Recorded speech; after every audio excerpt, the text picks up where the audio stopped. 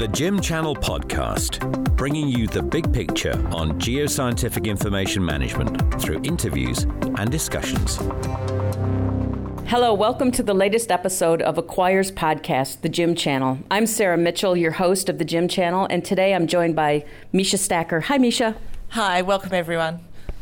Our guest speaker today is Steve Mundell, Acquire's Director of Product. His research interest in information management for the natural resources industry guides the product development for Acquire's next generation geoscientific information management software, or what we call GIM. Hi, Steve. Hi, everyone. Thanks, Sarah. Steve, tell us a bit about your background. You've been at Acquire a long time, since 2002, which is an eternity almost in technology companies. What did you do prior to this, and how has your journey developed with Acquire? Sure. Yeah, I guess coming out of university, I graduated as a geologist, and I joined MIM, which is now Glencore up in Mount Isa. And at the time when I joined, we were in a period of technology change, and at that point, I had a great opportunity to start to learn about new technologies, particularly in mine planning, that were coming on board. And I just fell in love with the whole concept around trying to make the technology, give the outcomes that we needed for doing our day-to-day tasks. And so in through that, I just got this real sense of wanting to be part of that journey with technology. And so fortuitously, an opportunity came to join METEC, as it was back then in 2002. So I joined METEC and worked through the mine planning side of that business. And then going through that, Acquire as a technology was growing, and there was a point in time where we had made the decision to make Acquire our number one focus. And at that point, I moved across from work on the mine planning side of the business into, I guess, technical sales with Acquire. And that really gave me a really big insight into a customer's perspective around the needs and of the business. And from there, I went through into more research type activities and understanding the customer need and growing that onto the position that I hold now and working with the strategy of our products. Steve, what have you noticed as the biggest challenges for geoscientific information management, especially when you first started in the industry? Yeah, I think the biggest thing back then was moving from in-house solutions to commercial solutions. And I think, going back to the experience with MIM, which, that was the period that we're going in, was going from in-house type solutions to commercial solutions, where it was more of the core business of the mining company to deal with mining and then to use commercial products out there to manage other things. And so that was, I guess, a story that can be told across many organisations. So back at that point in time when I joined Acquire, and then that was the big sort of push, was the big challenge in moving from, the tinkering and the building of in-house systems. We're all geologists, we love to tinker, to more commercial solutions where there's greater knowledge out there to really solve these problems, so that as geologists we could get back to doing our job.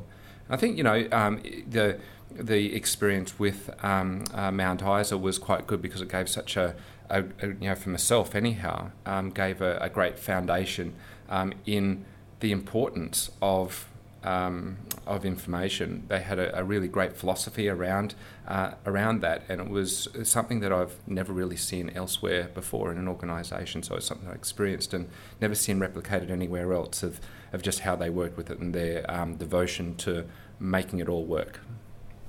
Excellent. Now, what do you see as the main challenge facing the natural resources industry right now? So I guess we love to talk about people, process and technology, so I think that's probably the best sort of model to use to sort of answer this one or try and address this one. So from a people perspective, I think one of the big challenges there is moving towards a knowledge system. So as we're moving forward to more, complex situations and dealing with more, complex environments to work in, is that the knowledge held by people and through the time that they experience with these things is going to become more and more important. So actually, building a better culture around people and retaining people is going to be a big thing.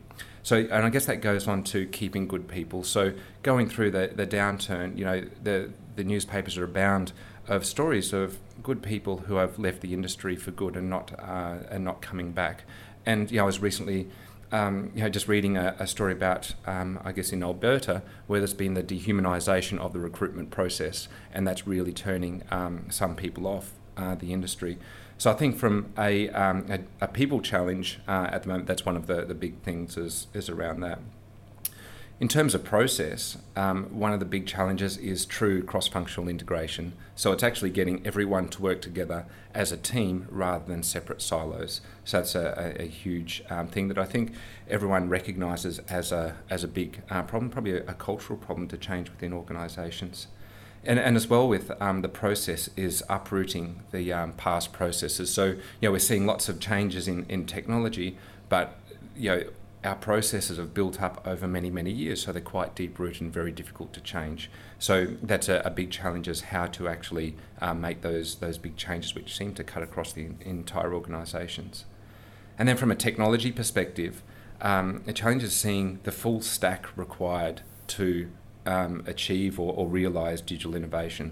So we can see all of the bright and shiny things out there that we want to do or that we would like to do that could help us out in our situation and help us get the objectives that we want, but need to step back and look at the full stack required to enable that and make it happen. Steve, you mentioned there digital innovation. Earlier this year, you delivered a presentation on data and the digital mine with Osmine. What are your views on how we leverage the digital mine? Okay, so I guess there's two things, and it actually comes back to a previous point around process. So process change is a big one. Okay, so and that process change is, I guess, more of a motivation to be able to see if there was deep seated change in a process. So look at a total systems perspective and say, well, how can we actually make this work better for the entire organisation rather than individual silos? So that's one area, and the other area is just connectivity between systems. So digital innovation just lends itself towards there being more, more technologies and more providers out there, and to make that work, you need to have good connectivity between each of those. And also what it allows is that there's, innovation starts in small, spots and then grows. And so if you have an ecosystem where you're able to, help these things connect together, it's going to just provide that environment that they can now blossom and grow. It's interesting that in a lot of your response, you're talking about technology, but really only as it applies to people and people, their role in this and the importance of always keeping people in that process. Now, you obviously spend a lot of time researching trends, not only in technology, but software and mining. And I know that it's you're looking at things from a global perspective as well. You're based in Australia, but you travel a lot to other regions. What are the trends that you're seeing right now that are catching your interest? Yeah, that's a good one. But I think one of the things that's really getting my attention at the moment is methods to try and extract new or useful data products from existing sources. So it's all about trying to make the data really work for you. So we've got these big mountains of data that are there available. So how can we actually extract more from that and into useful products that can be used through our process to make decisions? And so that's really the things that I'm very interested in at the moment. And there's lots of examples around here of some that are doing this type of work. So a particular example, of course, is around images. So everyone takes these things, but how do you actually use them to generate some or generate new data products off them that can be used through the process rather than just images that you look at and observe. So processing those sorts of things is a very great interest of mine at the moment. You talk about things like connectivity between different systems, both hardware and software, I assume that you're talking about, and also about the value in data. Do you think that the natural resources industry is really viewing data as an asset yet? I think so. I think that there's a growing sort of trend towards that, and you hear stories there of organisations having demonstrations or seeing things come out and saying, wow, you've actually given me an answer to this. In the past, it's taken me 5 years to get that answer, and you've done it in 20 minutes. But then they delve a little bit deeper into it and go, well, actually, to get that answer consistently, what's actually feeding into that, and that's the data. So I think there is this realisation that to make all of this work, data needs to flow between the systems, and so there is this growing trend and growing, acknowledgement of the importance of data. Now we're in a downturn in Australia. We're getting to the bottom of that. Other parts of the world have not experienced that downturn. We know that South America is starting to see some softening of the copper price, and that commodity is probably going to lead to a dip in that region. So when we look at the global mining industry, what new technologies are you seeing emerge that could help adapt to the current market, especially as you're in a downturn? Yeah, I think that a lot of the technologies around trying to improve the consistency of decision making are other technologies that are going to help. So those systems that are able to, reduce the variability in decision making, and talk around this with a lot of people in the industry, is that they sort of have a view there, or a vision that no matter whether you give the same information to any person, is that they're able to come up with the same decision. Then you can actually bank on those results rather than having this large risk around them actually being achieved. So even then, at that point, the 1%ers of improvements actually make a difference because they're going to be real. So I think it's decision support types of technologies that reduce the variability in decision making are the ones that will help the industry adapt to these conditions. Also, what those do is actually, they can act as a sink for the knowledge within the organisation, so that you're able to have some more consistency over time, so you're able to build that knowledge base over time. Excellent. You spoke earlier about your interest. You got interested in data early in your career. Why do you think geoscientific information management is so important? Yeah, well, that gets down to the core of what we do, and really, the reason why I see GIM is important is that it's really an enabler for downstream value creation. So it's this key part in connecting all of the disparate data sources. So if we look at the full value stream of coming up with a decision, is that there's a flow of capturing the data and then building a model and then making decisions off it, that type of thing. And so with geoscience information management, it's an important aspect to bring together the people, process and technology parts of bringing that information together consistently and enabling these downstream processes to happen with consistency. And I guess it allows that innovation to happen also in downstream processes as well, because you have this source of information that you can actually rely on and do something with, rather than building an innovation based on a guess. So so geoscience information management for me is important as an enabler for downstream processing. I love the concept of building innovation on a guess. I hadn't heard it put that way, but I think that probably happens quite a lot. Yeah. Now, 2016, Acquire celebrated 20 years in business, and again, that's a really long time for a software company. And Acquire's been focused on GIM. So what is your vision for GIM for the next 20 years? Yeah, I think that's looking at how in the industry changes. So whether it's across each of the different segments that we work with, where the mineable oil sands and minerals and coal, is that I guess there's some consistency there around the way that things are going, and I guess it does relate to the methods that organisations go down to extract information. But of course, up until now, there's been a lot of similarity in the processes of way that information is collected. But there's this point in time now particularly going through this downturn and this appetite for innovation, so to speak, of looking for new ways to sense the ore body and get this picture of what's beneath the surface. So I guess what I can view there with GIM is actually evolving from less of these manual type of process of the geologist actually going out there and collecting the information per se, and doing what we do and what we're trained at university, to more working with data that's coming out of those to come up with a decision. So that's, I guess, where I see GIM is that it's going to become a centre where there's a smaller time gap between the decision-making process from collecting it to actually making a decision. So in the past, it might have been years, down to almost transactional type of levels as that flow of information coming through.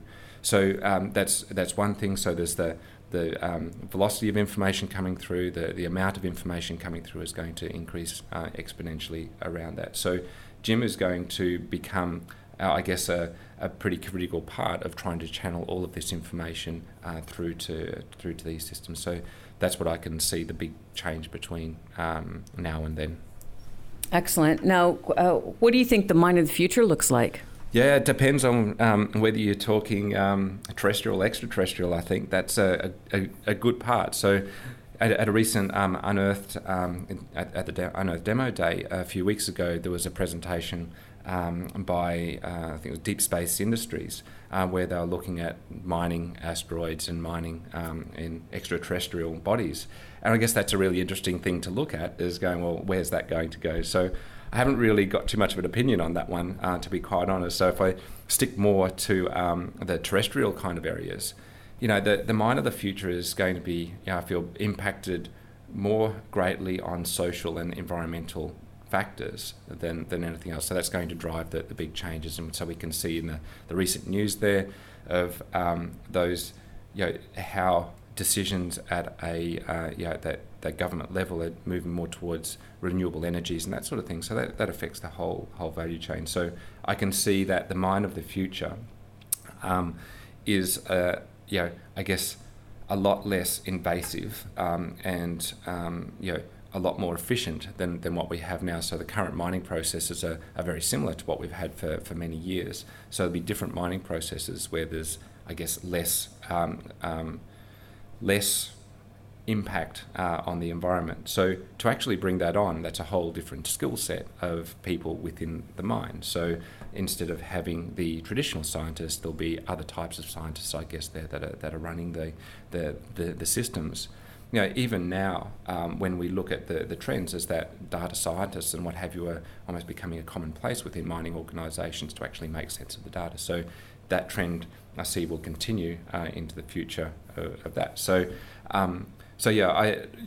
short of trying to talk about all of the different types of equipment and technologies and what have you that will be there, I think it's more looking at what the shift is in the type of mines that will be there, then looking at the technology that will support them.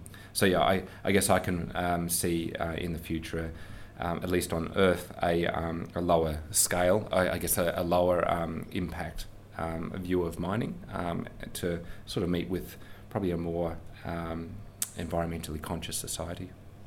That's excellent. You're the first person to introduce extraterrestrial mining in this podcast, so maybe that's something we'll look at in another episode. But thank you so much for joining us today, Steve. Yeah, thanks, Sharon. Thanks, Misha. Thanks, Misha. Thank you. That's it for today. If you've enjoyed our discussion, please tell your friends and colleagues about the podcast, which you can find on the Acquire newsroom at acquire.com.au. You've been listening to Acquire's podcast, the GIM Channel. Find us at acquire.com.au.